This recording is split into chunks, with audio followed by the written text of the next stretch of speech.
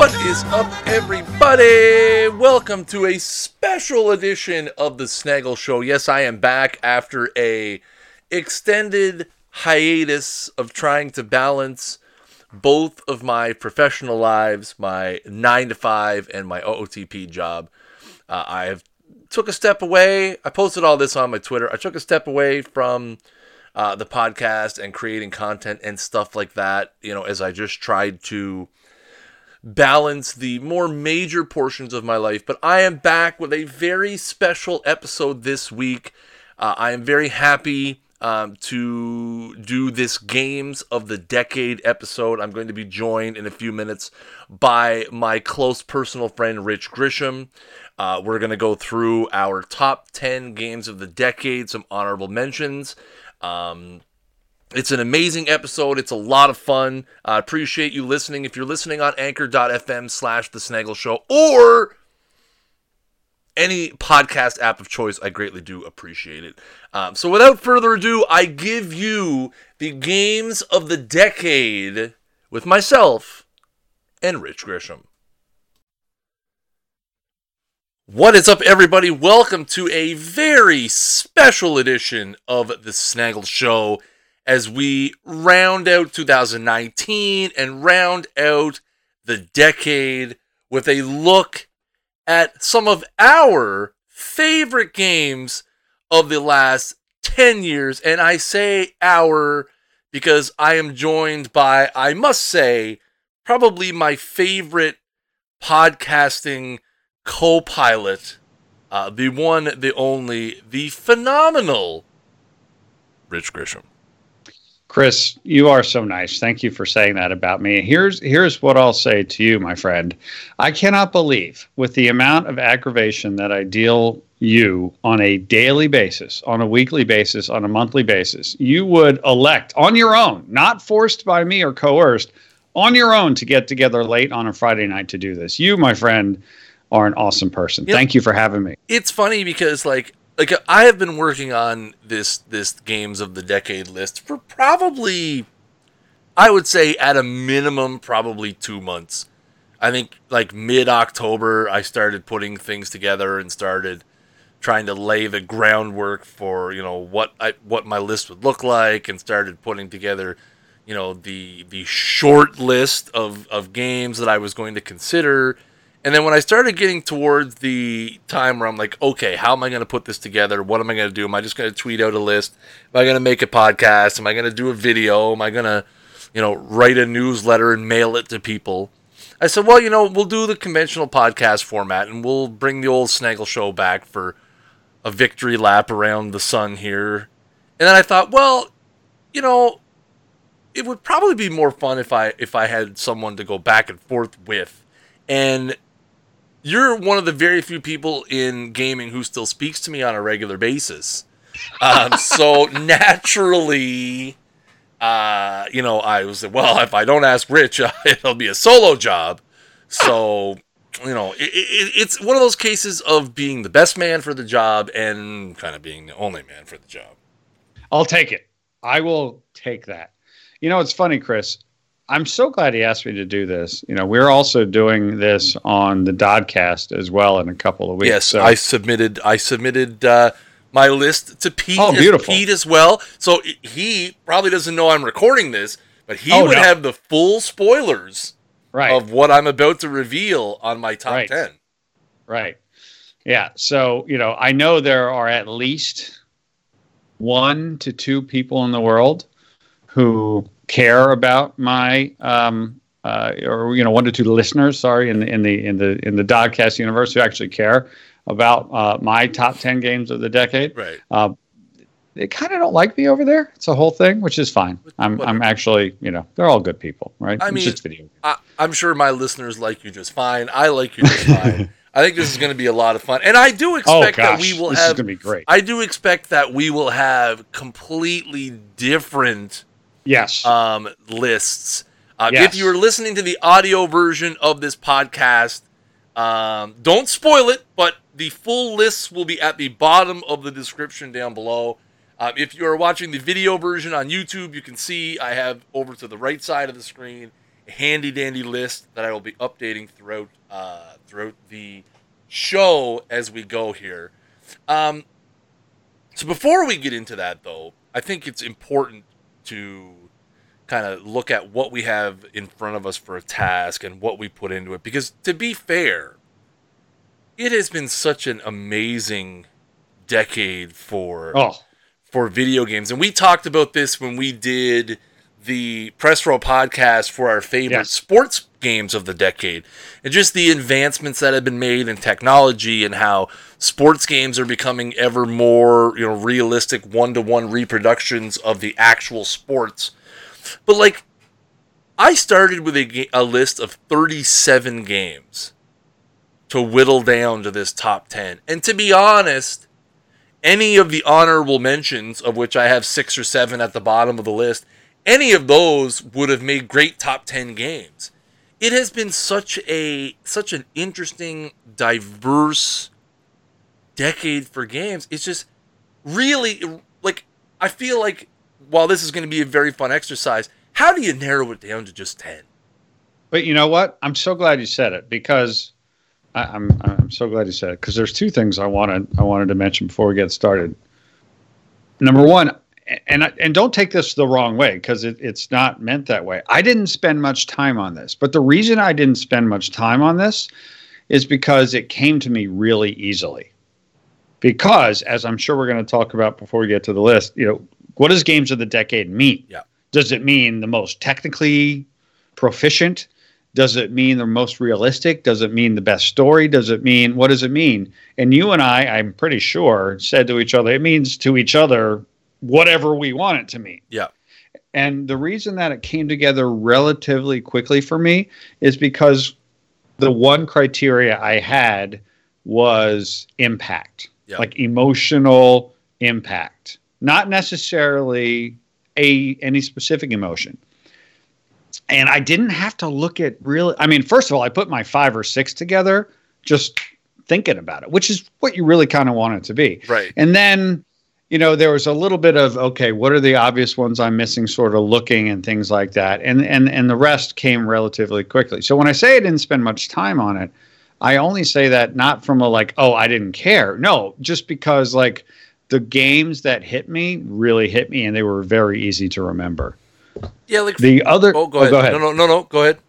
I was going to say the other thing I wanted to do is I wanted to. What's the over under on our common games? I'm putting the over under at 3. I was going to say 2, and I was going to say 2.5.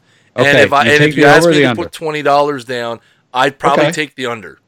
Okay, so you're putting $20 in charity to a charity of your choice on the under, and I'm putting $20 of a charity on the over. Sounds good. What do you say? Works for me. Beautiful. So that's the other thing I want to mention. So sorry, I cut you off there. No. I'm of a similar mind, right? Like for me, 1 through 5 were pretty easy to come to. I think immediately when I started making the list, I penciled in 1 and 2. I debated them a bit. 3, 4, 5 came together relatively quickly. 6 through 20 was just a mess. And I really had to sit down and think, would I pick this game over that game? Would I be upset if I didn't put that game on the list? Because again, I came from it from a similar standpoint. I came from it looking at it in terms of how did this game impact my decade? Whether it be, impacting how I played, impacting how I enjoyed games. So that's kind of my criteria, is these 10 games by no means will be the 10 best technical masterpieces of the 2010s, but they will be for me my 10 favorite games would probably be the best way to put it. The other thing for me is that a lot of these games, I feel like I have some games that unfairly will not be on the list because I just never played them. Up until probably 2016, 2017, I didn't play much beyond sports games. And it only really got to, once I got to like the later on in the current gen, and especially picking up the Nintendo Switch and being able to play games through remakes, where I got to play, games that I had missed. And I've talked about Divinity 2, a game that's not in my top 10, but I've talked about that game as an example a million times. An amazing game that I missed for 6 years because I just never played it. Yeah, so that's fine. That's why it's your list. That's why it's your list. And I think for me, I looked to the right, and people are going to see me. Well, it's left on the screen. It's my right. People are going to see me looking over there at my list throughout the stream, and I look at it right now, 1 through 10, and I am very, very, very happy with where it ended up. So I guess that really only means, Rich, that we should get into the action. Now, as my esteemed guest, I will let you go first and reveal your number 10 game of the decade. Right here, right now. We ready? I think it's go time. Okay, very good. Number 10 is Sound Shapes. And I associate Sound Shapes with the Vita.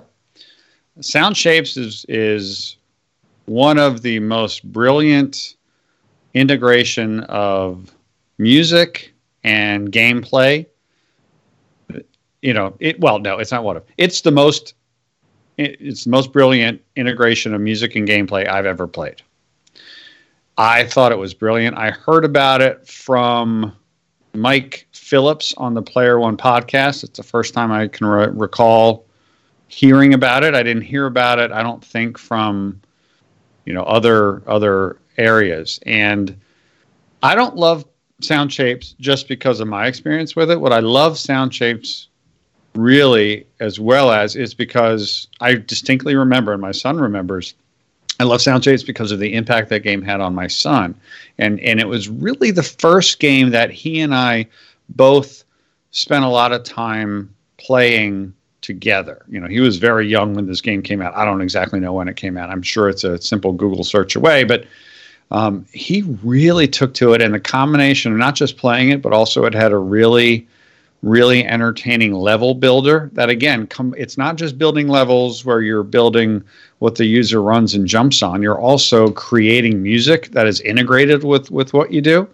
So Sound Shapes just was this brilliant, beautiful, strange game that combined a whole lot of different visual styles and the concept of albums. And there was Beck, who's great, contributed a couple of songs to it. And I'm not doing a good job sort of going A to Z why it's a good game, other than to say Sound Shapes is one of the best games I ever played, and my son fell in love with it and really taught him a lot about level design and building. That was the first game, and he loves doing that kind of stuff. That was the first game where he really did that a lot, and he still to this day plays it. So Sound Shapes is number 10 on my games of the decade, Chris. This is going to be a hell of a show because right off the bat, first game out of the chute, never heard of this game until you mentioned it on this show just now. And I don't know if you can get it anymore because its servers were shut down. Never in my life. I had to actually, while you were talking about it, had to Google whether it was one or two words, so I reflected it properly on the list on the side of the screen. So if this is any indication of how this show is going to go, this is going to be a heck of a lot of fun as we move on. Speaking of lists, let's get to my number 10. My number 10 is Fallout New Vegas. Nice. For me, so here's the thing. Right off the bat, I'm going to polarize fans of the Fallout universe because Fallout New Vegas is one of those games in the Fallout sphere that you either really love it or you really hate it. Simply because of the fact that it is, for lack of a better term, the bastard child of the Fallout series, being made by Obsidian, who, if you follow gaming news in 2019, are back in a huge way.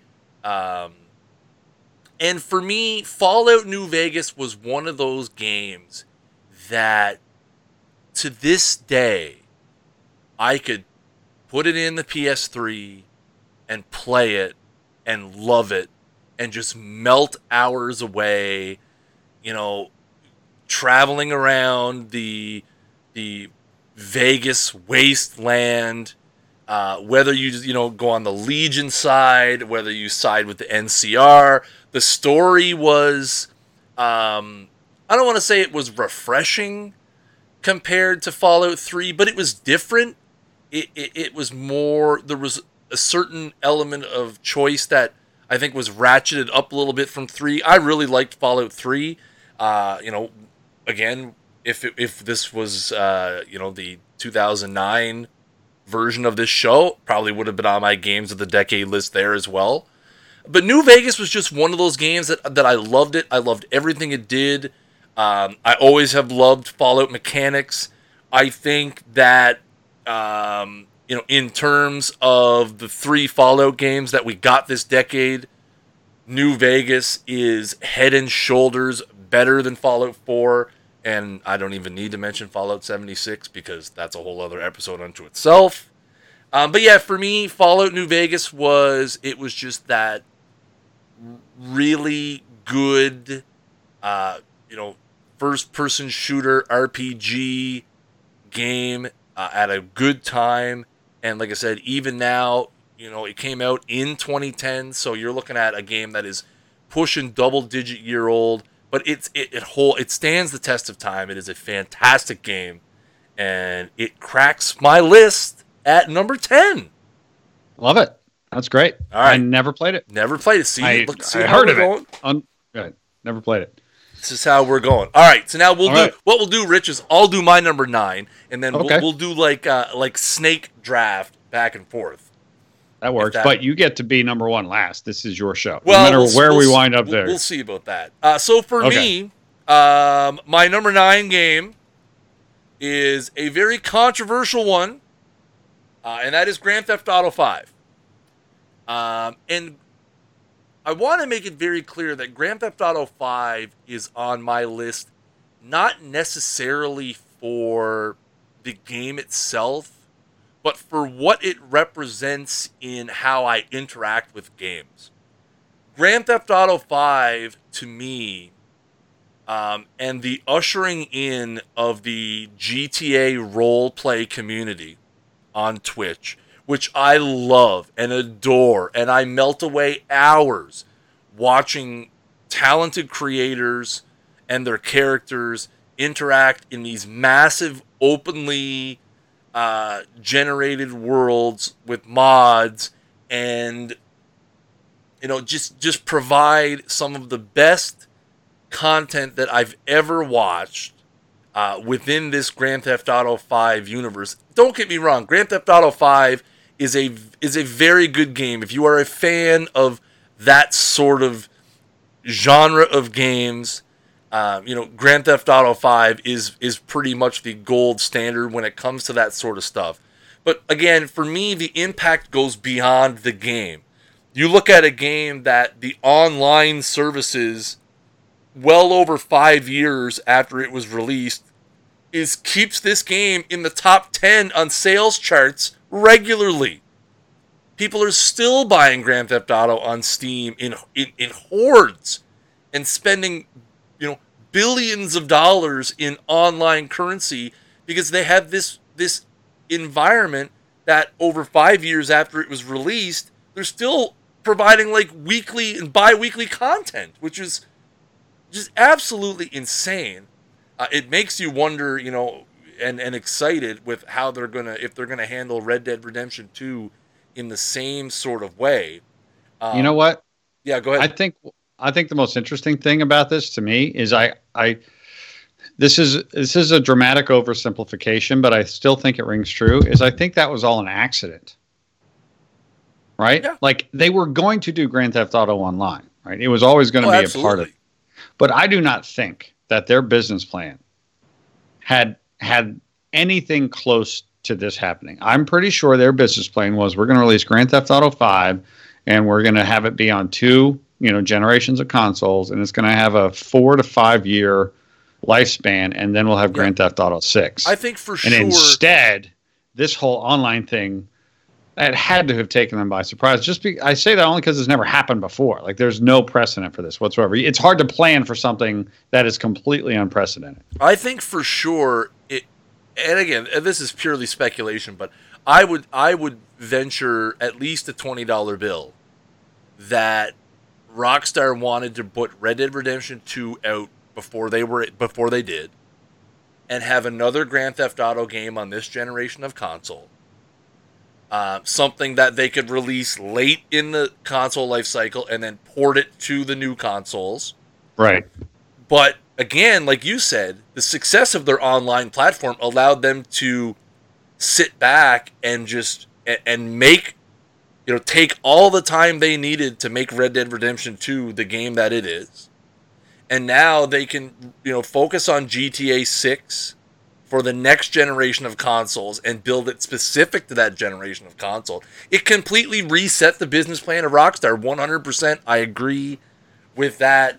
And like I said, it has spanned this whole sub-community of content with the GTA roleplay community that has gone through peaks and valleys, but, is still at any given time, Grand Theft Auto 5 is still in the top 5 streamed games on Twitch.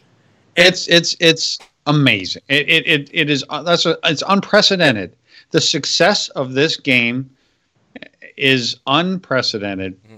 And by the way, the only reason that it is what it is because it's astoundingly good, right? Yep. You don't become what this is unless the underlying game is just tremendous, and that's the core, right? It and I've never played it. I mean, let me rephrase it. I played Grand Theft Auto 5 when it first came out, and I played the traditional mode because that was what was available when it first came out. And unlike past Grand Theft Autos, I played through to completion 3, Vice City, and San Andreas.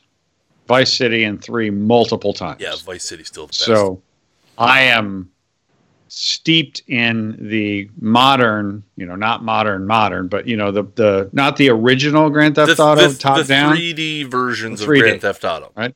I, quote unquote, grew up like you said. You take what you said, where you played sports games most of the decade. Mm-hmm. That's me, except just 10 years earlier, right? Most, Grand Theft Auto 3 was the game that really brought me into non-sports video games. Not completely, but you know exactly what I mean. I dabbled in other things, but it was mostly sports games up until then.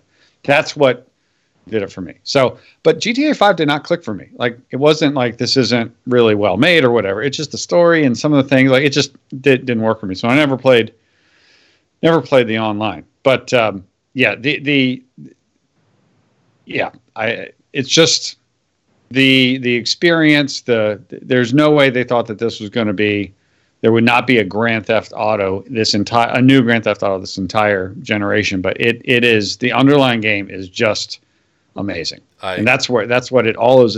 Its success to, and that's why it's my number 9 game. So, Rich, back over to you. Number 9 on the list. So, my number 9 is Spider-Man on the PlayStation 4. I do not like superheroes. I don't read comic books. I don't watch any of the superhero movies, any of them. And by the way, when I say that, I'm not folding my arms, scolding people who it's not that, right? We all have things that we love and things that we don't love. I love sports. I love music, right? I just superheroes and comic books. I just don't. It's not my thing, and because of that, I don't enjoy the movies. I don't know anything about it. I don't play any of the other games. I don't read the comic books. Spider-Man, PlayStation 4, this most recent one, was one of the most fun experiences I've ever had playing a video game. Like, take my dislike of comic books. This game was so good that I loved every minute of it. And it's a comic book game, the whole story and everything going on. But my gosh, Chris, swinging through an amazing recreation of New York City. I don't even like games that are combat heavy, right? I'm not into the Dark Souls or the fighting games. I loved beating up dudes in Spider-Man. Loved it. Loved all the moves, right? Loved grabbing the weapons and smashing them right back in the dudes' faces. I completely was into the story, the cutscenes, the visuals, tremendous. I love this game. This game, the Spider-Man game on the PlayStation 4, for somebody who abjectly dislikes the entire genre, I loved it. And also my son loved it. And my son is like me. And I don't, look, if he loved superheroes, that'd be awesome. I'd be all over it. He doesn't like that stuff either. He loved it too. Like that's how great this game is. It doesn't matter whether you like superheroes or not for a game that's all about a superhero. The underlying video game is so much fun to play. Spider-Man for the PlayStation 4 is my number 9. I haven't played it because it came out at a time where I was playing a lot of other stuff. But I did notice I was browsing through some pre-Boxing Day flyers a few days ago, and I noticed that it was going to be on sale, and it's on my short list of games I'd like to pick up and play. I did watch a lot of streams when it came out. It looked like a very, very impressive game. Again, I'm not a comic book focused person. I am a Spider-Man fan. I grew up on the old school Technicolor Spider-Man cartoons that they used to show reruns of. I used to love those cartoons. I could still sit down and watch them up till this day. But yeah, I definitely agree that particular game is one of those games that goes beyond the comic book genre that a lot of people would pigeonhole it into. It's a fantastic action adventure game. If it was a unique character called Webman, it would still be a great game. The Spider-Man-ness of it is secondary, I feel like, to how good of a game it is. Yes, you're exactly right. And there are plenty of good superhero games. Yes. Like I played plenty of the Arkham Asylum game. Yeah, plenty of it. Come to mind immediately. But not even remotely close. Like I finished Spider-Man. Right. I don't finish anything. No. I finished Spider-Man. And that's not a 4 or 8 hour thing. There's 25, 30, 40 hours into it. Like, and I finished a lot of the side quests. I loved every minute of it. Every minute of it. Loved it. Like and the Arkham games did nothing for me. Nothing. Like just this game had it all. It was fun to move. It was fun to fight.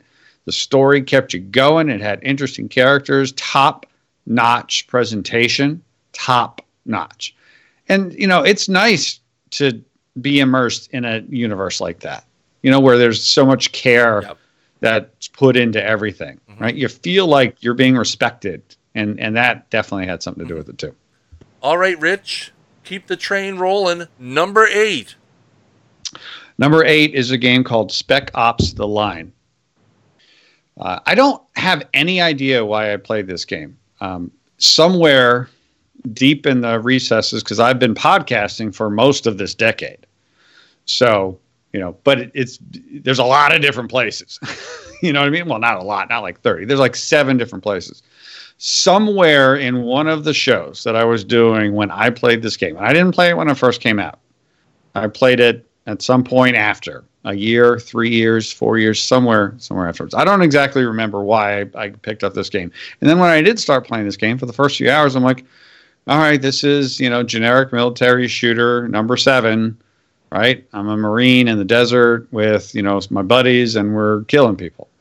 And then it just took this completely strange turn and transfixed me in, again, a way. Like I'm gonna say a lot of the same things, but I'm saying a lot of the same things because these games had a ton of impact on me. But this game, like very few other games, right?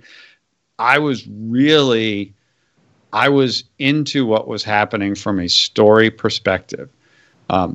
Spec Ops: The Line takes place in a city in the desert, like the Persian Gulf desert, something like one of the big cities, like Doha, right, has a big sort of city that sort of they created out of nothing, and just built this sprawling metropolis, right? So it's all like really big, shiny, new buildings, but there's been like this massive sandstorm that has overtaken it, and that's sort of what you're dumped into in sort of a modern military situation.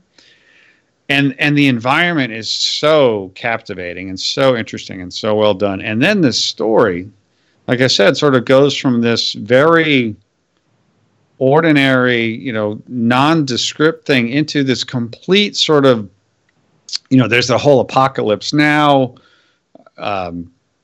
Full Metal Jacket thing going on. And there, I don't want to get into the story at all, but just like it's so different and so unexpected. So that combination really blew my mind. So Spec Ops: The Line is number 8 on my list. I can't argue with that.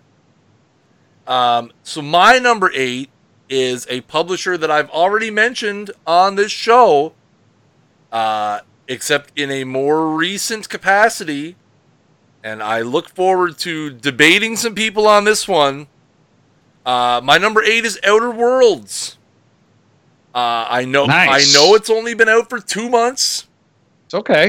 But to me, Outer Worlds is one of the most complete, well-written, first-person RPG games that has come out in this decade. Now, you will see, again, not spoiling anything, but I do have a thing for, the Fallout sort of, the first-person shooter RPG type games. When I'm not playing sports games, it is by far my favorite genre. But Outer Worlds, to me, for as anticipated as it was, and there are few people that I know in my circle who were more hyped for Outer Worlds than I was. The moment I saw it, and seeing that, that it was being made by Obsidian, I saw this game's going to be a hit. It's Fallout in space. Like, I fully expected it to be Fallout in space. But what I got was Fallout in space.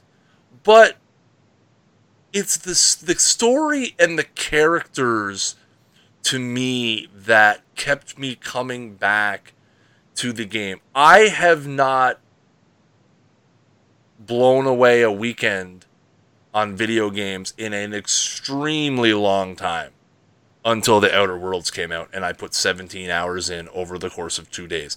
I haven't done that in years. I couldn't put it down. I kept wanting to explore, the side stories for for some of the companions that you can get, which are very well done. Pretty much all of them are very well done. Some of them are a little more fleshed out than others for reasons that I won't go into because I don't want to spoil it for anybody where it's a relatively new game. But it was so well done. There was so much attention to detail. There was almost no issues, which was huge. Like, there were no game-breaking bugs. The few things that were, that needed to be patched were minor annoyances that didn't really impact the game as a whole. I just had so much fun exploring space with Outer Worlds. I cannot wait until we get the DLC in 2020. By then, the Switch version will be out, which will give me a reason to play this thing all over again on the Switch, because that's just how I roll these days. Yeah, I know you've played Outer Worlds. I know that you had some glowing things to say about it as well. Love it. Have not finished. Yeah, and still playing. I had some trepidation about, can I really say a game that came out 2 months ago was one of the games of the decade? But you know what?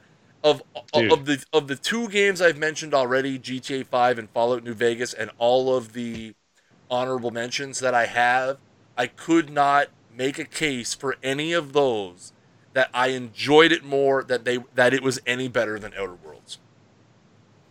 So Outer Worlds is my number 8. Dude, Outer Worlds is a blast. I love that game. Love it. It's a very good game, like I said, and I look forward to seeing how they build on build on the stories and stuff with downloadable content. I think that is going to be a wonderful opportunity as well to unlock some new planets and some new storylines and stuff. So I'm really looking forward to continuing to dabble in that universe. So now my number 7 will be the only sports game that I have on the list. And it was my sports game of the decade. For those of you that listen to the Press Row podcast, that would be NCAA Football 14. Now, NCAA Football 14 is not the best football game that has ever been made.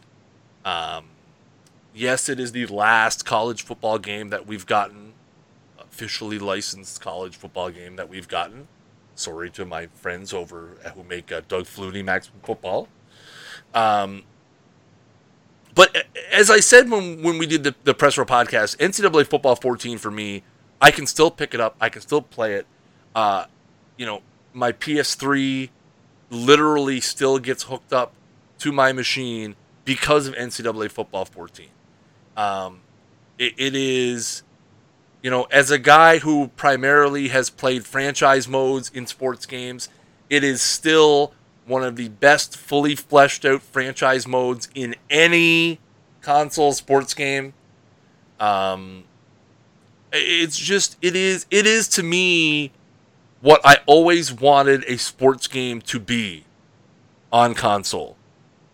Just fun, engaging, great gameplay, great franchise mode, give me options to manage my school, the ability to create schools and edit rosters, and just the endless possibilities that you could play through Dynasty modes. I used to upload my Dynasty reports to various forums, most of which are now long defunct. So that helped me, join multiple communities. Some people I've met in those communities I still interact with to this day. It was just, for me, when you look at the last 10 years of sports games, it's not the most technically sound. It's not the most impressive graphically. But to me, it is the one that, out of all the sports games from the last 10 years, out of the park baseball games not included, it is the one game that I can keep going back to. And again, just having so much fun, starting up a dynasty and trying to win a national championship. And honestly, I don't, until the day comes, if it ever does, that they make a new version, I still don't see me ever fully being able to drop NCAA Football 14 as a title that I enjoy. That's a beautiful thing. It is a beautiful thing. It's great. All right, Rich. You're on the clock. So it's number 7 to me? You're on the clock at number 7. Okay. I did not set it up this way on purpose, but after it happened, I'm looking at it saying, yep, this is right. So my number 7 is Detroit Become Human. I am not a fan of David Cage. I think that's the guy. Games per se. But I'm a big fan of the games that David Cage has made. Detroit Become Human. I did not play it when it first came out. In fact, I didn't play it until it became available on PlayStation Plus. Ditto for me, by the way. Oh, okay. Okay. I had heard, in various people, games critics, podcasts that I listen to, I had not heard glowing reviews of this game. So I actually was a bit trepidatious. I don't know what people would complain about with this game. This game is a technical marvel. It is unbelievably complex in the storytelling and in the choices given to you as a player and the impact of those choices. The emotion that is displayed on the characters of the faces, some of whom are human and some of whom are android, is like nothing I've ever seen. Again, Chris, I'm going to be saying a lot of the same hyperbolic statements all night long, but these are games of the decade, right? Like, I mean, we're not talking about games of the month. That's right. And again, moments of impact. There is a late stage level or chapter, a late stage chapter in Detroit Become Human that was particularly just, one of those moments where you go, whoa. And man, Detroit Become Human, I loved everything about it. Again, I loved everything about it, right? It was incredibly original. It was very poignant. It took a lot of risks and went to a lot of places.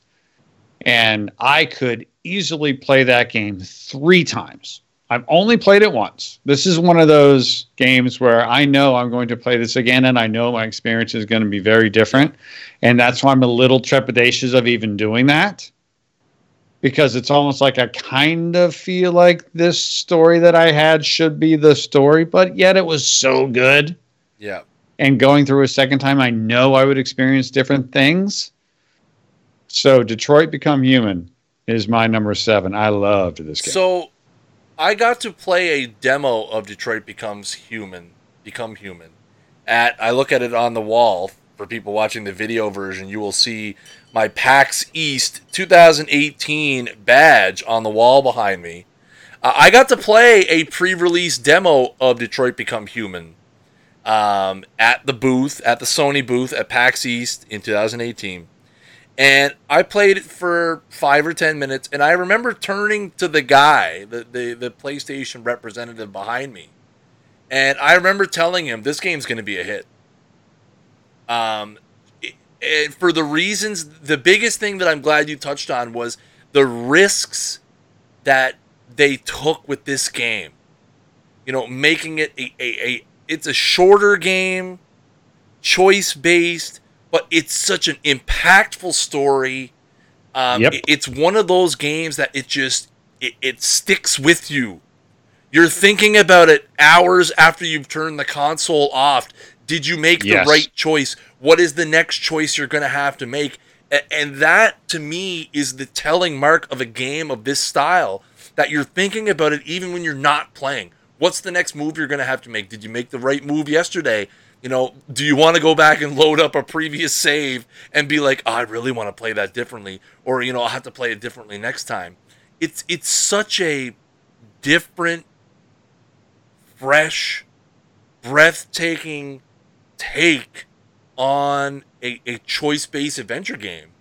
And yeah, I definitely think it is well deserving of the consideration that you've given it. Now I'll stop trampling on your time, Rich, and let you reveal your number 6. My number 6 is Heavy Rain. Ooh, very good choice. You said the phrase, sticks with you. Heavy Rain stuck with me more than any game I think I've ever played, after, both during and after. Heavy Rain freaked me out. I'm not going to say that Heavy Rain was the most technically superior, or that the facial, the emotions of the characters' faces, right? Like what Detroit, they're both made by the same guy, by the way, for those listening who don't know that. Heavy Rain was I don't want to say the first big budget David Cage game, but I think it was the first big budget David Cage game. Funny Detroit story. I will interrupt real quick to let you know. Yeah. They were both PS Plus games in the same month this year, in July. Okay. Gotcha. Right. And in between Heavy Rain and Detroit Become Human came a game called Beyond Two Souls, which I also played all the way to the finish and enjoyed. Not a game of the decade list quality game, but again, very, very good game. Detroit Become Human was like the culmination in, its technical expertise and incredible branching storyline and all of that. Like Detroit Become Human is a technical masterpiece in addition to being, just a beautifully crafted story and characters and emotion and choices and challenge. Heavy Rain is much less of a game, quote unquote, than Detroit Become Human, but it also came out at the start of the decade, whereas Detroit Become Human came out at the end of the decade. And I had never played a game like Heavy Rain before. And again, it just stuck with me. Certain moments, certain things that were happening, I didn't know what to do. Like, you're basically in the middle of this movie. And at various points, you're all of a sudden, you got to press these buttons in a certain way, or you got to make this choice or the decision. Like, there was no preparation for what was coming ahead. And again, just like with Detroit Become Human, right? Whatever your story was your story was, but there's lots of different directions that the game could go. And oh my gosh, Heavy Rain stuck with me for a long time. Long time. Again, this was one of the easy ones, right? Like, this one came to me right away, that Heavy Rain, because again, I just thought about it for days, and to this day, like, I remember certain scenes. I remember crawling on the glass, like when you're crawling to get from one point to the other, like having to figure out a way to get over, and if you went the wrong way, how badly it would hurt you. I remember, that feeling when you couldn't use your powers because it just hurt you so much, but you would try and you'd want to so much. Like, I just remember the moments where you're stuck in the house and your character, because you're changing characters, and like the character could live or they could die, and like you knew at that point that if they died, something very different was going to happen than if they lived, and you're trying to fight off this attack, like just all these different amazing parts of the game. And of course, the dad who's got his son in the beginning, like, slight spoiler, this is very, very, very early on, the dad who's got his son in this crowded shopping mall, and then his son sort of bounds ahead, and all he can see are the balloons, and then the balloons disappear, and then his son Jason is gone. Like, just even that emotionally, as a dad of a young boy, oh my God, Chris, this game. So I mean, the visual and audio and technical difference between Heavy Rain and Detroit Become Human is, like, I went back and played Heavy Rain after Detroit Become Human, and like the difference is stark. But that doesn't matter to me. That's why I got Heavy Rain a little bit ahead of it, because just at the time, the impact and what it was doing and how it was doing, and at the time, it was as good of a looking game as you could get. Right. Heavy Rain just grabbed me and stuck with me for a long time. Well, from the deep, dark atmosphere of Heavy Rain to the slightly more chipper world of Nintendo, as we bound into the Nintendo sphere for the first time in the top 10 list. My number 6 game is Super Mario Odyssey, which maybe comes out of left field, I guess, based on spectacular game. So here's the thing. I've been very forthcoming on this podcast and a lot of other places that I absolutely took a giant dump on the Nintendo Switch in the lead up to its release, at its release, and I am the first person to admit that I could not have been more wrong. I hated the idea of the Switch. I hated the idea that they launched it with literally Zelda and nothing else, that we didn't get a Mario game until like 8 months after the thing was out. I didn't end up picking one up until Christmas 2017. It was our family Christmas gift, a.k.a. Chris's Christmas gift. And the Nintendo Switch is single-handedly responsible for renewing my love of video games. And Super Mario Odyssey, it was a huge, huge part of that. I had played the Super Mario Galaxy games. I wouldn't say I was a big fan. I mean, I'm more of a fan of, like, Mario Brothers 3, the side scroller. I still enjoy playing, when they re-released New Super Mario Brothers Deluxe U or U Deluxe or whatever it was called. I enjoyed the heck out of that game. But Super Mario Odyssey, to me, is about as close as you could take a Mario game to being a perfect technical masterpiece. It is amazingly done. The controls are almost flawless. It is fun as hell, which is the staple of any Mario game. Is it fun? Yes, it's fun. It's challenging. It was an absolute refreshing experience for it being my first experience on the Nintendo Switch, and one that I will never, ever forget. I still haven't fully beaten Mario Odyssey, but, you know, the little fun things they do with being able to buy suits for Mario, and, you know, the little side fun things, the inside jokes, the callbacks to previous Mario games with, you know, some of the more Easter eggy type things. It's everything you would ever want in a Super Mario game. And yeah, I mean, it was one of those games where when I started making the list, I think it was in the 20s at the beginning, and I just kept saying, well, Mario Odyssey was better than this. Well, Mario Odyssey was better than this. Well, Mario Odyssey was more fun than that. I enjoyed Mario Odyssey way more than that. And then all of a sudden it made it all the way up to number 6. So here we are with the first Nintendo Switch game making its drop at number 6. Fabulous. Now, sticking with the theme of Nintendo for a second. Now, this is the one that may get me a little bit of backlash, and I will gladly defend this to the day that I die. But my number 5 game is a Legend of Zelda game. But it is not the Legend of Zelda game that most people are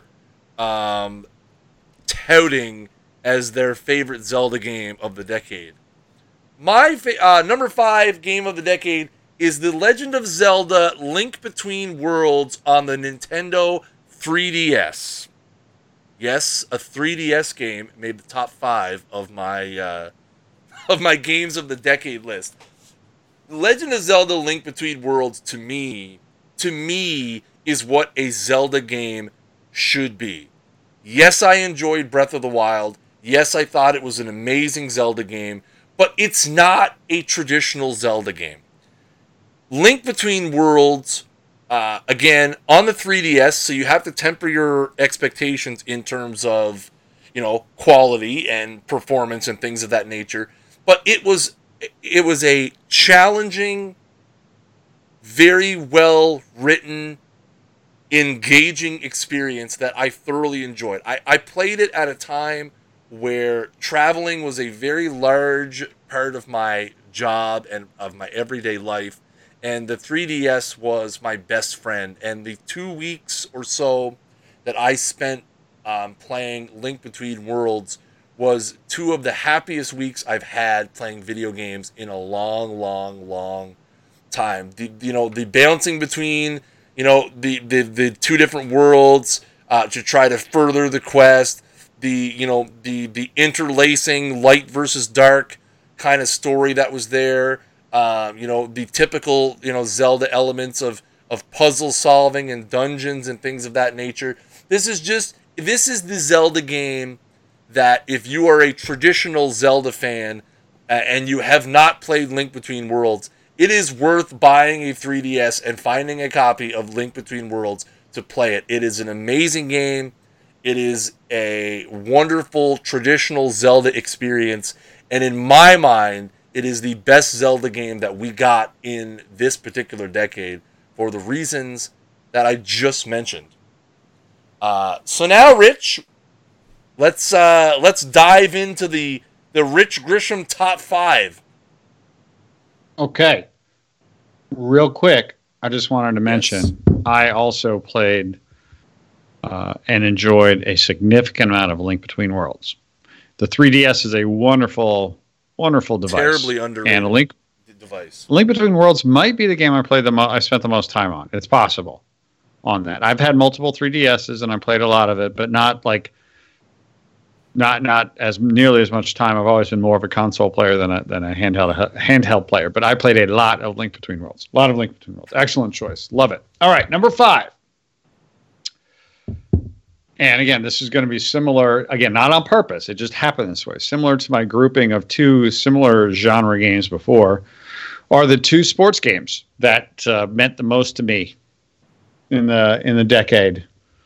Number 5 is MLB 19 The Show. Now, I could have gone with 16, There were extended periods of time where TJ and Brian Weedeye and I and one or two other people had online leagues of some significance, and I spent a lot of time playing MLB The Show. I mean, I spent a lot of time playing MLB The Show over the entire decade on every platform that it was on. PSP and Vita and PS2 and PS3 and PS4. I don't know when it became MLB The Show exactly. I played it before and after that. But the reason I go with MLB 19, in other words, the newest one, is because of two reasons. Number one, playing that game, just playing the baseball, the way that I like to play it, is sublime. I have found the sweet spot, right? The level of difficulty and the controller settings to where if I'm really smart and really good and a little bit lucky, I can score some runs. Right. And if I pitch smartly, more often than not, I'll be successful. But if I make a dumb mistake, I will pay for it. And even if I do everything right hitting, I'm not always going to make everything right, but enough to where I'll do it. And when you find that spot in a game like MLB The Show, it's really good. And you combine that with the fact that it just looks stupidly good. Like, this game just looks amazing. The ballparks, the players, the sounds, the animations. Oh my gosh, Chris. It's just like it kind of sneaks up on you because you just play it year after year after year after year. But when you really stop and take a look around and what this game offers from a visual presentation perspective, holy moly, my goodness. And then the wild card in this, which is what tips the scales completely in MLB 19 The Show, is the only mode that I ever play, Chris, March to October. It is the perfect console mode for me because it completely focuses on the best parts of the game and gives you a whole bunch of different challenges along the way that maximize and optimize your enjoyment of it. March to October should be called the Rich Grisham mode. It is perfect for me. It's like this little campaign, right? The single player campaign. You don't have to worry about the injured list and your pitching rotations. You're just thrown into, all right, it's the seventh inning and it's 2-1, you're down. Go win the game. Or you are Pete Alonso today, and you're going to get his at-bats and you get his plays in the field. Go get it. Or it's 1-0 in the ninth, close out the game. Or Jacob deGrom has a no-hitter going in the seventh, finish it off. Or whatever. Like, it goes in 20 different directions, and the pace is wonderful. I love the fact that I don't need to manage stuff, but it does give you a couple choices. Like, hey, you're in the pennant race. You want to trade for Josh Donaldson? And I say, absolutely I do. Why wouldn't I want to get Josh Donaldson? Especially because when the season's over, win, lose, or draw, I'm just starting another March to October. Let's go get Josh Donaldson. And I do. Yeah. But they'll make the trade for it. And oh, gosh. So it puts everything together in a way that made it really easy for me to pick this game. I love MLB The 19th Show, and all I do is play March to October. I have not touched any other mode in this game. And I just get on my treadmill and I walk 3 miles and I play it. And it is December 20th, 2019 as we record this, Chris. I played this today. I played the National League Championship Series Game 5 of the Mets against the Dodgers today in MLB The Show, March to October. Did you win? I did. I'm up 3 games to 1. I have to agree. MLB 19 The Show is an amazing masterpiece on the field. For sure, it is a wonderful representation of the game of baseball. Graphically, it's absolutely amazing, especially if you play it on a PS4 Pro. It is absolutely absolutely fantastic. Even on the OG PS4, which is what I play it on because I'm an original gangster. It looks amazing.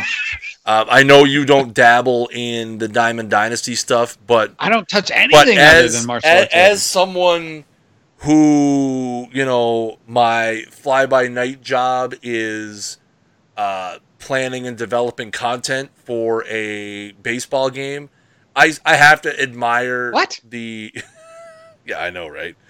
Newsflash, everybody out there. We're breaking the fourth wall here. No, kidding. But like, you have to admire, that side of their business as well. Their content programs are amazing. They do a great job over there. I responded. They had a tweet out the other day asking who your in-game MVP would be on your team. I actually responded to the tweet saying the people behind the scenes that make this game. Because they, I've had the pleasure of meeting some of them in person. They are, these guys, you can see how much they care about baseball. Because every mode is well done. It's a wonderful representation of the game. I mean, if you like baseball in any way, shape, or form, buy Out of the Park Baseball 20. It's only $5 on PC right now. But if you're limited to PS4, then I suggest MLB 19 the show as well. They can coexist, folks. They buy all the baseball games, right? We need more baseball, not less. Buy all the baseball games. What is the hashtag that TJ uses? I don't know. One baseball, all one baseball, something. We all love each other. Something. We're all we do. And like I said, it's funny because you and I, spending our days, working at OTP and developing that product, it's fun to sit back and look at what they're doing and drawing some parallels and looking at it and saying, hey, I really like how they did that, but we could do it this way and it worked for us. And that's kind of the neat thing that we have in this little baseball sphere. But yeah, MLB The Show, I don't think anybody could look at you having MLB 19 The Show at number 5 and give you any sort of flack for it. They probably will try, but that's not deserved. All right, Rich, number 4. Number 4 is the other sports game on my list, and that is NBA 2K12. We talked about this on the Press Row podcast, Sports Games of the Decade. This was my number 1. This was the one. This was the one. This is the only. I did Metacritic site reviews for all kinds of games, which we looked up live while we were recording. Right. While we were recording the PRP. Of any game I ever did a Metacritic review, and there are over 100, might even be 200. I only gave one 5 stars, and that was this one. I love this game. This game was, again, this was the culmination. This was the peak. And by the way, I play NBA 2K20 every day as well. NBA 2K20 is spectacular in what and how I play it. But NBA 2K12 had the impact, right? We talk about impact, and that impact was, this was the year after the Jordan Challenge. The Jordan Challenge NBA 2K changed the rules for sports video games forever. Okay? But the next year's game, which is personally to me spoke it the most because it had the Legends Challenge where you had, I think it was 30 NBA teams that each had their own little sort of 3 to 4 game arc that you had to go on to win the challenge. Right. And the way that the challenges were set up, those 30 teams or 20 teams, I forget exactly how many it was, but I think it was 30. Those 30 teams, each of the players had their own play style and personality. Like, for the first time really ever, you could really tell that was Kareem Abdul-Jabbar, or that was Michael Jordan, or that was Charles Barkley, or that was Clyde Drexler, or that was Wilt Chamberlain, or that was Bill Russell, or Larry Bird, or Bob Cousy. So many different kinds of players that really, for the first time I ever was like, oh my gosh, that's how that guy played. That's Dr. J playing like Dr. J, or Hakeem Olajuwon. Very distinctive players.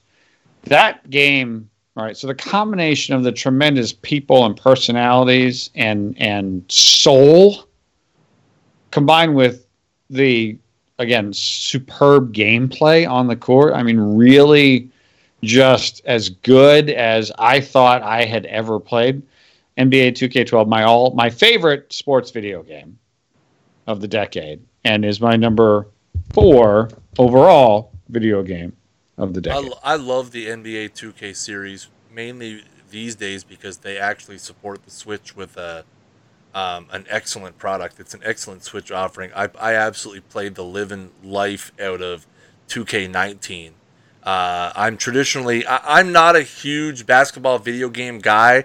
I will usually pick it up around this time of year because you'll be able to find it on sale for half price Right. during the holiday season. So that's kind of my jam. I usually just pick it up and play whatever the my player experience is, and I'll dabble into an expansion franchise or something like that. But it's funny because you look at the, let's say, the big four sports games, FIFA, MLB, NBA, and Madden.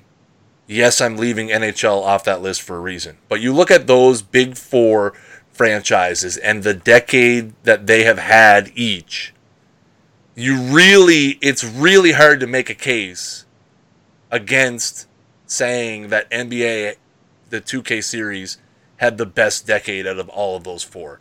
Because there are so many great NBA 2K games. 11 was great, 12 was great, 16 was great, 19 was great.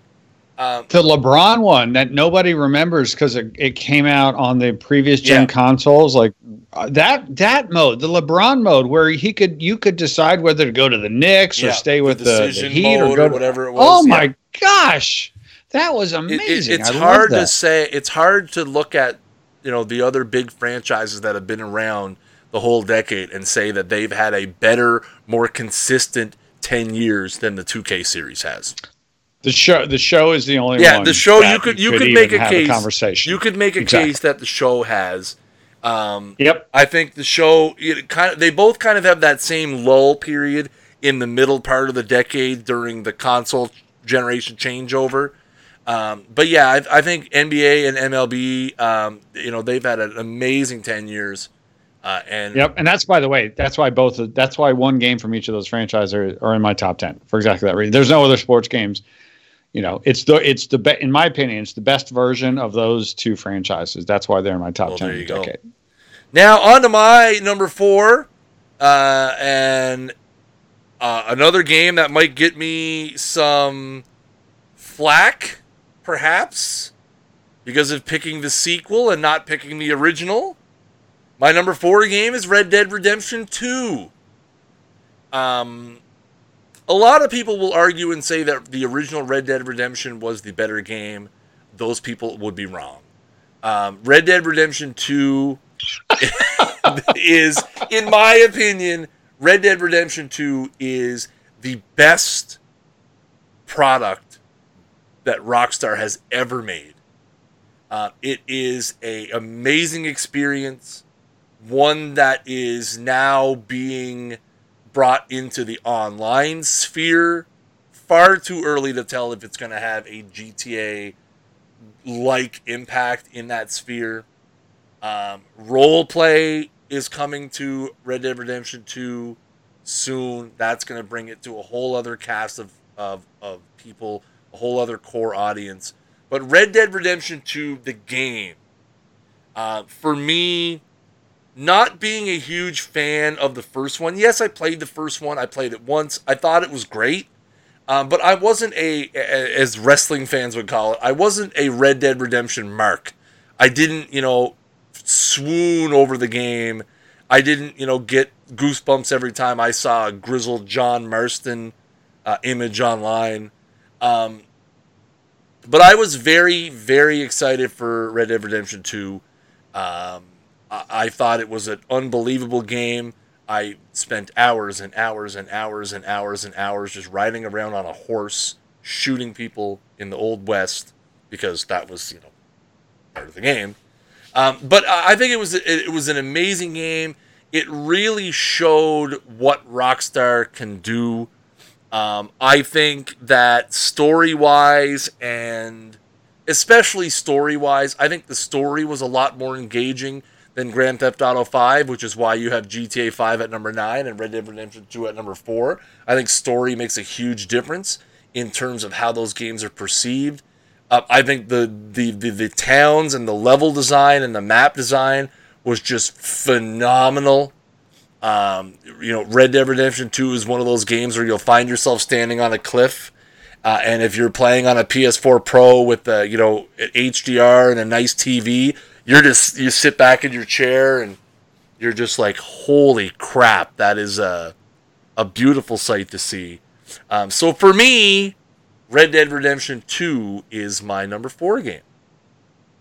There you go. I played the original Red Dead Redemption, finished it.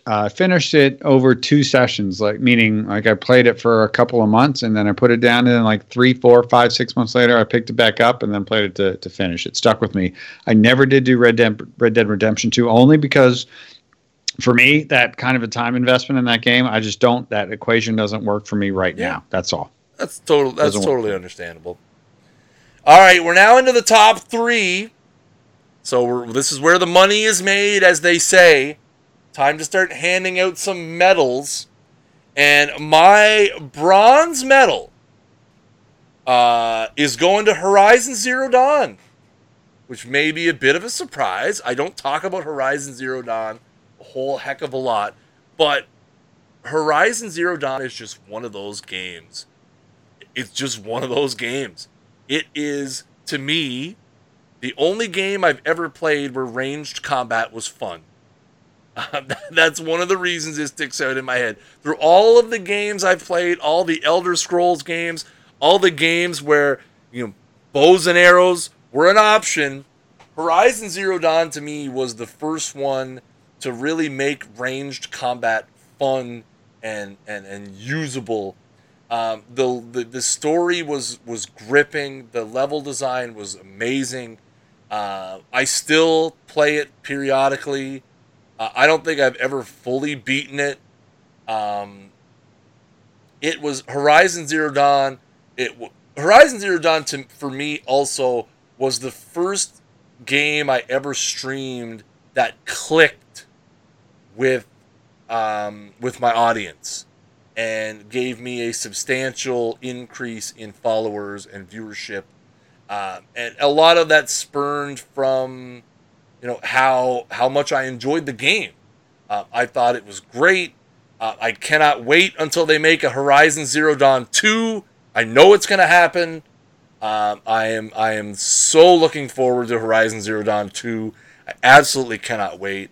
But yeah, I can't say enough nice things about Horizon Zero Dawn. A lot of the things I'm saying about these games at this point are of a similar vein, when it comes to enjoying. Oh, you have to, and right? It's just for me, you look at Red Dead Redemption 2 and Horizon Zero Dawn, 2 very different games of a similar genre that I just happen to enjoy Horizon Zero Dawn more than Red Dead Redemption 2. I thought everything Horizon Zero Dawn did was great. The ranged combat was great. The melee combat was great. The story was great. If you've never played Horizon Zero Dawn, you are doing yourself a massive disservice. Pick it up, buy the complete edition, play it. Tweet me at SnaggleJ and tell me that you were very happy that you listened to me this one time. Okay, the bronze medalist, my bronze medalist. Very few people probably even know that this game exists, and I'm not trying to sound like some sort of I'm the snooty guy picking an arty game because I'm trying to show how smart I am. No. Have you ever heard of the game Valiant Hearts: The Great War, Chris? Yes. It is number 3 on my list. I have since I can remember, I've always been fascinated by the First World War.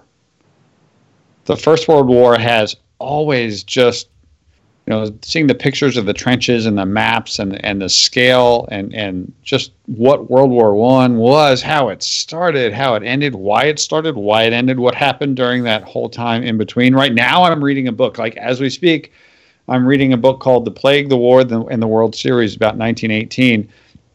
And it's going back and forth between Boston, where the Red Sox are playing the Cubs in the World Series with Babe Ruth, and the trenches and what was going on with the flu, the plague in Boston. World War I to this day, it's a subject that I don't know why I'm fascinated with it, although I have an inkling why, and that's because my great-great-grandfather fought in Europe in the war. Obviously never met him, or anything like that, but maybe that has a little something to do with it. I don't know. But anyway, I accidentally heard that this game was getting made. I don't even remember how I heard, but I remember just thinking to myself, that's interesting. I have no idea how this game got made. It's like a story game. It's kind of like a Telltale game, but there's also elements of, like, I don't know, I want to call it platforming, but sort of getting from point A to point B. There's lots of regular quote unquote gameplay. It's a 2D, sort of moving from side to side, but there's also a lot of story to it as well, and it takes place in France during the war, and at times you're a soldier, at times you're a civilian in the cities. There's all sorts of different situations that you're put in. It didn't click for a lot of people. For me, it clicked as much as any game I've ever played. And the ending, Chris, the last level of this game absolutely made it gave me goosebumps. Absolutely. The last episode or the last level gave me goosebumps. I adore the fact that Ubisoft gave this game the green light and let the French studio that created it make this. Talk about a labor of love. Right, this game, there was no reason for this game to get made, and it got made. And you can tell the people who made it just crafted it with such immense respect for the source material. Right, you're talking about the First World War. Millions upon millions of people were impacted by either obviously being killed on the battlefields or killed as civilians, or what happened to the environment and what happened to the armies and the civilian population before, during, and after. The scale, it's impossible. That's probably one of the reasons I've always been fascinated by the First World War, because the scale of it is just impossible to even comprehend. Like, the numbers don't make sense. So yeah, Valiant Hearts: The Great War is number 3 on my list. I adore everything about this game, and if I could give the people who made this game a hug, I would, because God bless them for making it. Amazing experience. And there is a Switch port of it available as well. I did not know that. I'm going to buy that. They released it on the Switch last year. Ubisoft has always been a huge supporter of Nintendo products. So yeah, they released it in November 2018 on the Switch as well, so you can pick it up on the old eShop. I've never played this particular game, but I did a little bit of Google in there while you were singing its praises. I've always been I don't want to say it. I feel like saying a fan of real war games is I feel like that's a little disrespectful, but that's kind of my sentiment. Is I have enjoyed over the last 20 years partaking in video game depictions of real war events. The first one for me that comes to mind is Medal of Honor Allied Assault, which came out in the late 90s, and I still remember playing the Normandy level in that game. So I'm definitely, based on your recommendation, I will be picking this up on the eShop literally as soon as we're done doing this, Rich. I'm picking it up based on how good you just sold it. Now, Rich, you're on to, we're in silver medal territory here. That's right. And it's a very different game, but in a lot of ways spiritually in the same conversation as Valiant Hearts: The Great War. And number 2, the silver medalist for me, is Brothers: A Tale of Two Sons. And again, for very much the same reason, right? I mentioned in Valiant Hearts: The Great War, the very last level really just hit me. There was a moment in Brothers: A Tale of Two Sons near the end of that game. There was a moment that struck me, that literally made me stop, pause, and go, whoa. That just really meant a lot to me. And I won't say what that moment is. Again, it's very late stage, and if you've played the game, you might know what I'm talking about. You might not. I don't even know, right? Because we all have a personal experience. Brothers: A Tale of Two Sons. Again, not the kind of game that I would typically go for. Not the type of game that is like oh, that's a Rich Grisham game. Because those games tend to be sports games, or they tend to be action games, not like shooter games, but action games, right? So Brothers: A Tale of Two Sons, the way that you interact with these two different characters, the two brothers, and how you help each other navigate, the different kinds of levels, the different types of areas you go to, the different types of puzzles you have to solve. And again, I'm not saying it's the perfect game. There are places I got frustrated, but there are places where I stopped and it literally said, here, just stop here and take a look for a second. You stop and you look and you go, wow, that's really cool. Brothers: A Tale of Two Sons is number 2. It's my silver medalist on Games of the Decade, Chris. So I'll do 2, and then you can do your number 1, and then I'll do my number 1 last. How about that? You did say it was my show, so it is your show. It is your show. Okay, so my number. So number 2 and number 1 for me were very, very, very close. And ultimately, as I did with most of the rest of the list, I went with my heart over my head.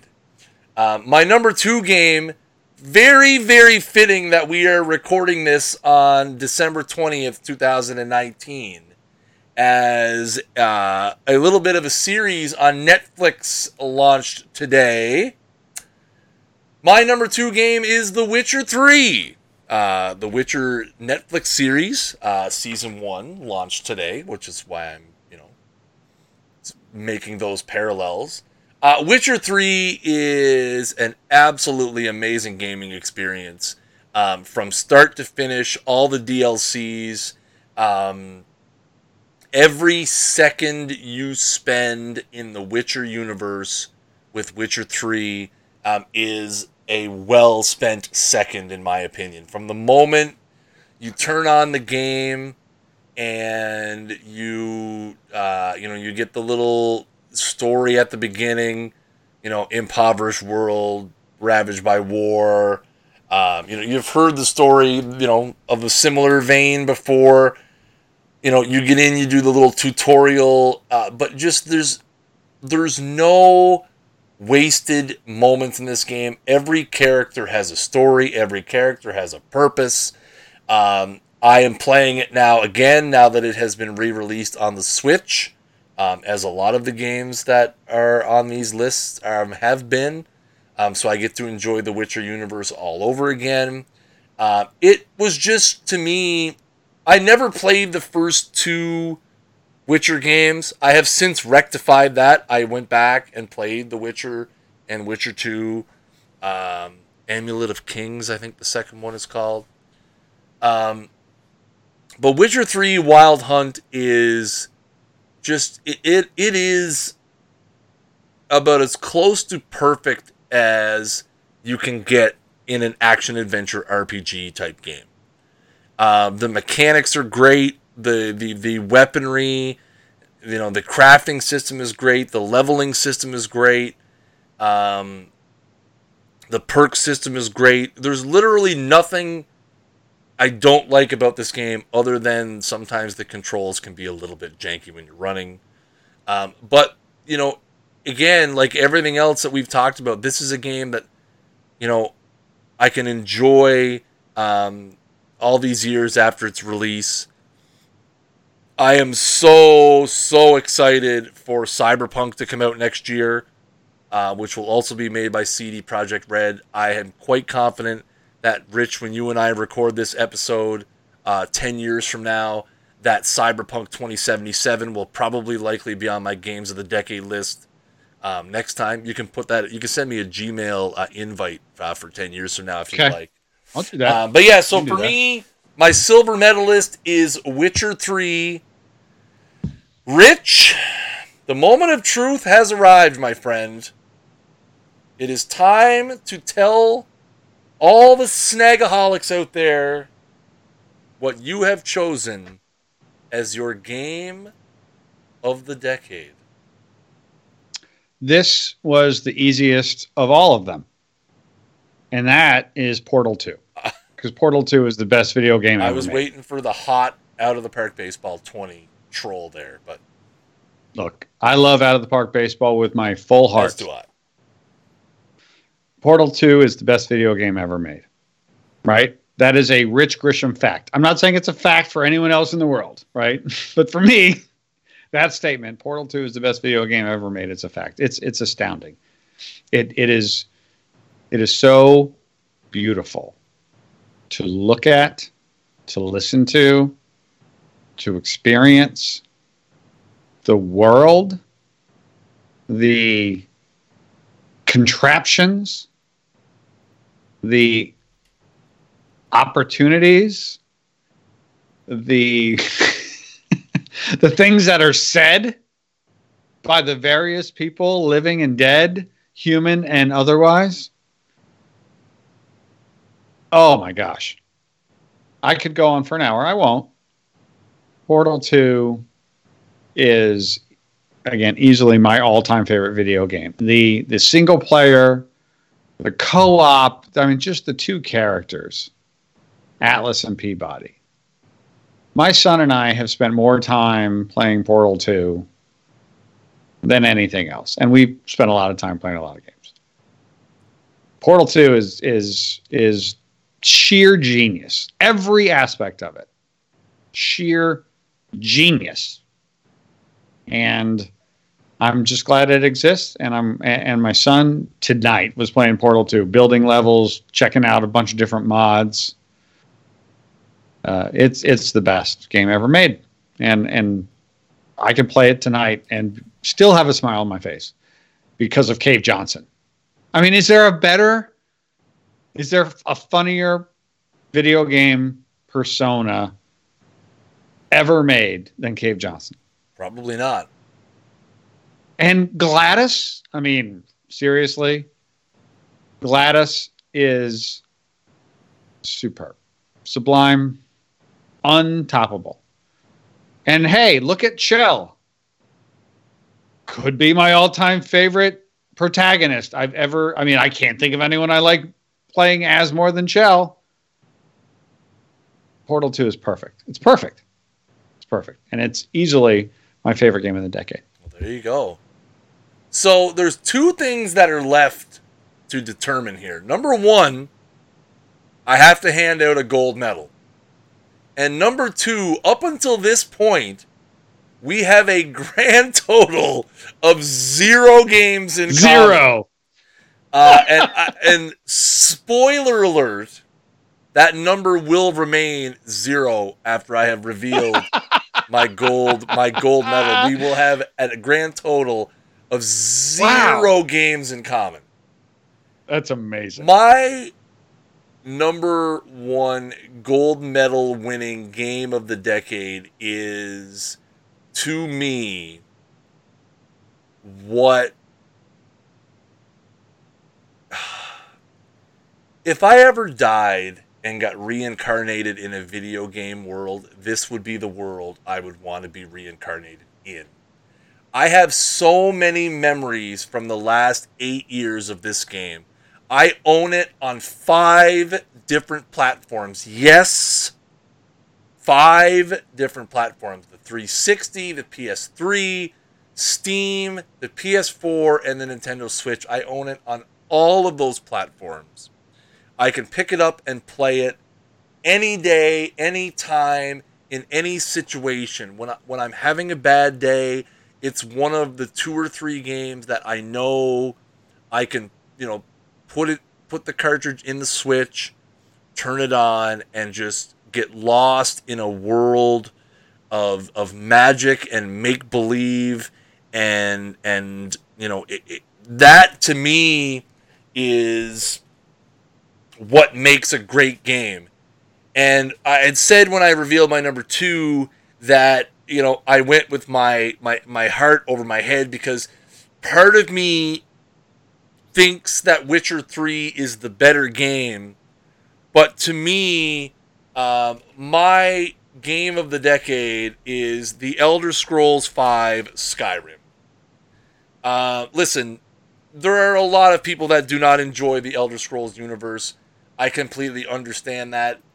The great thing about video games is that there's one for everybody. There are people who prefer, the original Elder Scrolls 1 and 2, the more strategy-focused games. There are people who thought Oblivion was the better game, which for me was my introduction to the Elder Scrolls universe.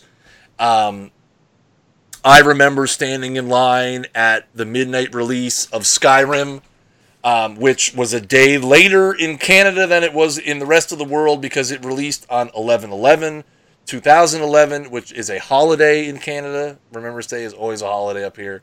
So I had to wait till the next day, and it was the most painful 24 hours of my life, sitting, watching review after review and watching people talk about the game. And,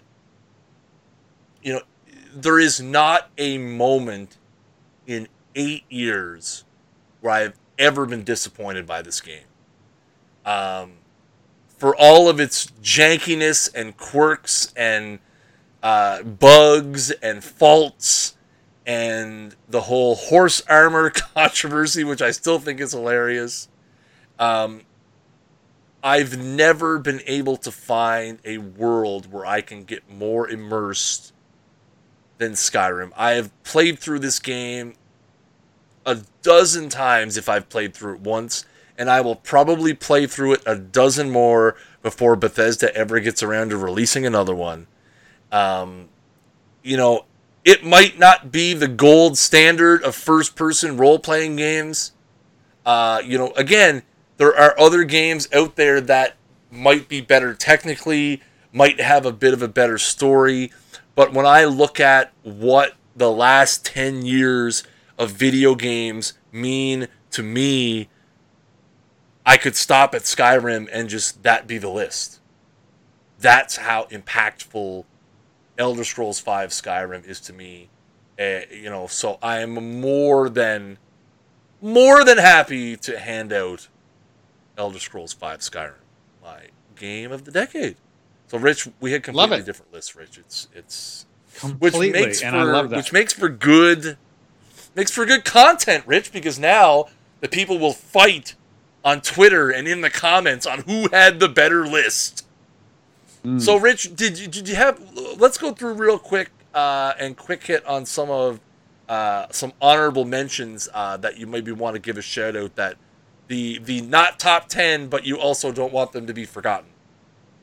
Yeah, there's nothing. I have a single category here. I'm not trying to be cop out or whatever. You're not pulling a Lowerman, are you? And just going to put three games at number 10? No, I'm doing a quintuple Lowerman, which is my honorable mention. But I'm not joking. I'm glad you're giving me the chance to say this. My honorable mention is Nintendo, because I did not have a single Nintendo game in my top 10. Okay, there is not a single Nintendo game that I can point to that had a bigger impact on me as an individual game more than the individual 10 games that I put on my list. However, I am so happy that Nintendo does what they do. And I have purchased every Nintendo console they've made this decade, every single one, and loved all of them. I love the Wii U. Big fan. Played a ton of it, right? I love my Switch. I love my Switch Lite. I love my 3DS. I love my 2DS. I have all of them. I played many, I can't say all because there's a lot I didn't. I played many Nintendo games. I played Link Between Worlds. I played Mario Odyssey. I played Breath of the Wild. And I played significant amounts, right? I'm not talking dabbling for an hour. I played significant amounts of those games. I played significant amounts of Mario Maker. I loved it. Absolutely loved Mario Maker. And Mario Maker 2.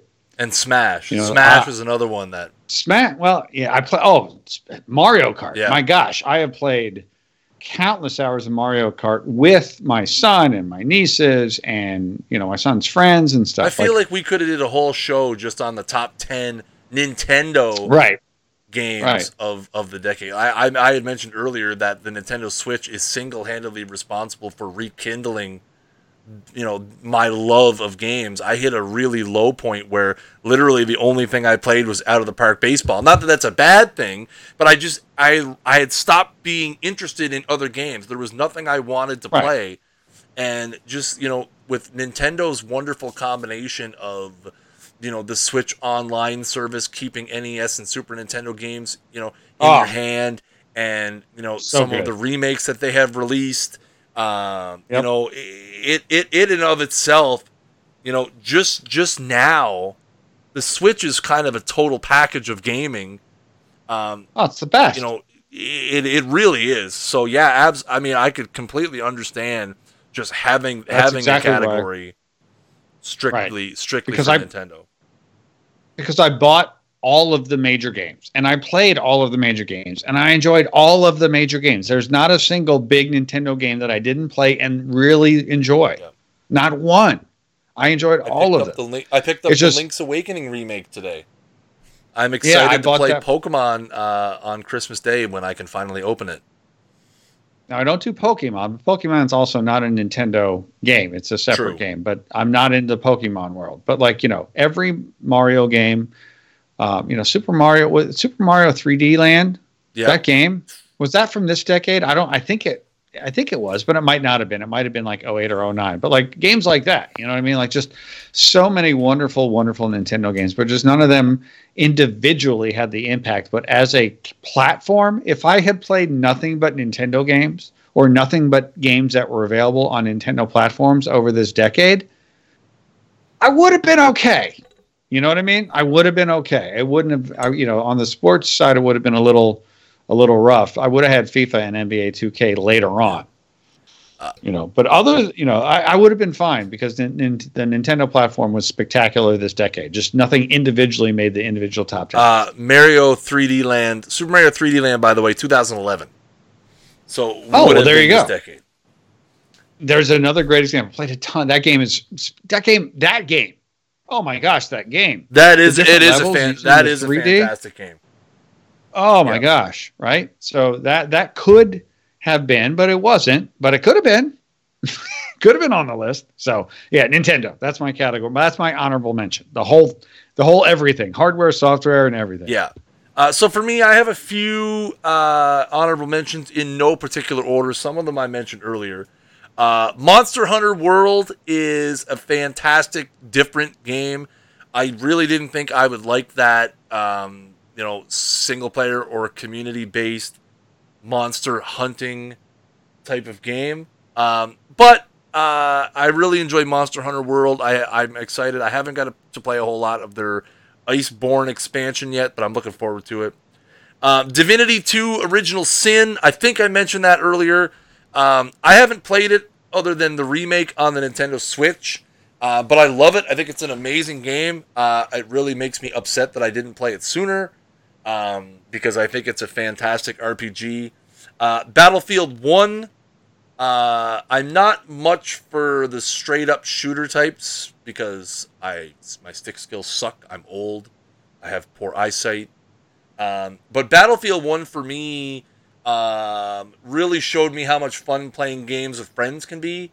I used to stream it for anyone who's a longtime fan of some of my work. We used to have Wednesday night war games. We would stream Battlefield 1, and it was a heck of a lot of fun. We had a lot of good times with that, so it makes the list as an honorable mention more for the experience, not so much the game. God of War was an amazing game. Really loved God of War. It was right there, almost cracking into the top 10. Fallout 4, which I won't go too far into because I'll get yelled at by all of you online people who absolutely hate Fallout 4, but I didn't think it was terrible. Red Dead Redemption, which I talked about earlier.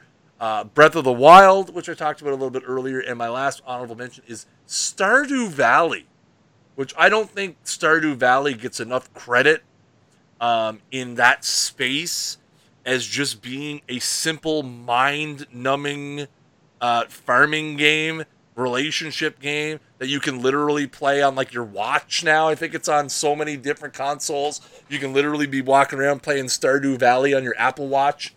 I love Stardew Valley. It's harmless and cute and one guy.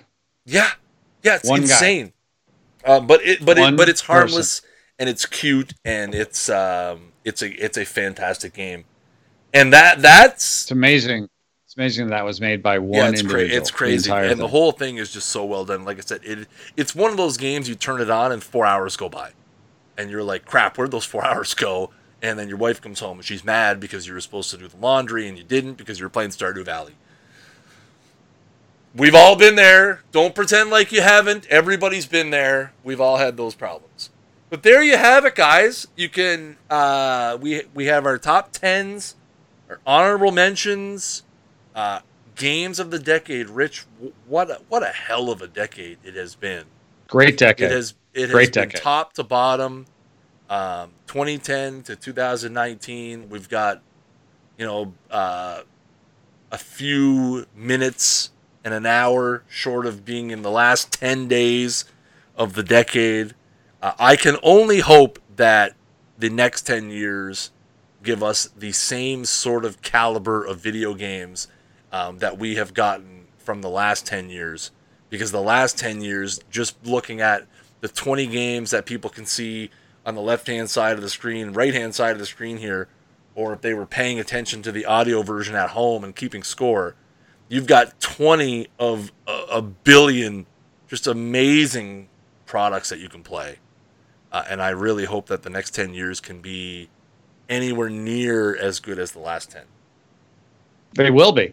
They absolutely will be. I have no doubt. Like, I've been playing games my whole life, and I'm having more fun playing them now than I ever have. So why should I get any different? And I'll tell you right now. It won't. Go ahead. No, and I was going to say it won't be. The games are continuing to get better. What we have, what we have in front of us right now, Chris, at the press of a button. Think how easy it is right now, December 2019, between the various services that we subscribe to and the games that we have purchased and have access to, how quickly you can be playing one of thousands of great games. Yep. The press of a button. Impossible to imagine when the decade started, yep. Chris. Impossible. None of this stuff existed. There were no subscription services. There was no streaming services. There's no PS Now. There's no Xbox Game Pass. There's no PC Game Pass. There was Steam, maybe, but not Steam as it is now. There was no Epic Game Store. My gosh. It's ridiculous what we can do in a moment's time. It's amazing. And we're right around 3 months away from the best sports game of the next decade being released. So that's something to look forward to. We're gonna set the pace early in 2020 with the best sports game of the decade. Well, again, I'll look for that Gmail invite for 10 years from now when we record the next episode of Games of the Decade. Hopefully most of you people out there will subscribe wherever you're listening to and stick around. Rich, thank you so much, people. You guys can find Rich on the Twitter machine at Rich Grisham. Rich, thank you. Thank you so much for taking the time to put this list together and coming by. Like I said at the top, I really couldn't think of anybody else who I'm on speaking terms with that would have been a better co-pilot than you for this venture of literally not having one game the same on our list. It's amazing. It's amazing. But this was great. Uncanny. Thank you for having me. No problem. Thank you so much. Like I said, you can find Rich on the Twitter machine at Rich Grisham. You can find me on the Twitter machine at SnaggleJ. Make sure you guys, if you're listening to the audio version on anchor.fm/The Snaggle Show or your podcast app of choice, thank you so much for subscribing. Hopefully we have another episode, not 10 years from now. Maybe Rich and I can get together to find something to talk about of a mutual interest. Yeah, in the next 9 years and 364 days. And we won't have to wait 10 years to put another episode of the podcast together. Hopefully not, right, Rich? All I'm going to say is definitely not. And all the other thing I'm going to say is look in your Gmail. Oh, my geez, you did, Rich. Okay, so just so you guys know, breaking news for all the Snagaholics out there, Rich and I will be recording Thursday, December 20th, 2029. Which is 10 years from now, we will be recording. I'm going to hit a yes, and then beautiful. That way we have it. Oh, he updated the invitation. What did you do? Update the title? Yes. Because it was just Chris and Rich. I'm like, oh, no. I got to put that title. I got to know what that's Yeah, no, we're going to look at our calendar and be like, what the heck is that? What? Guys, thank you so much for listening to The Snaggle Show. And until next time, you guys have a good one. Get ready for the new decade of games. Peace.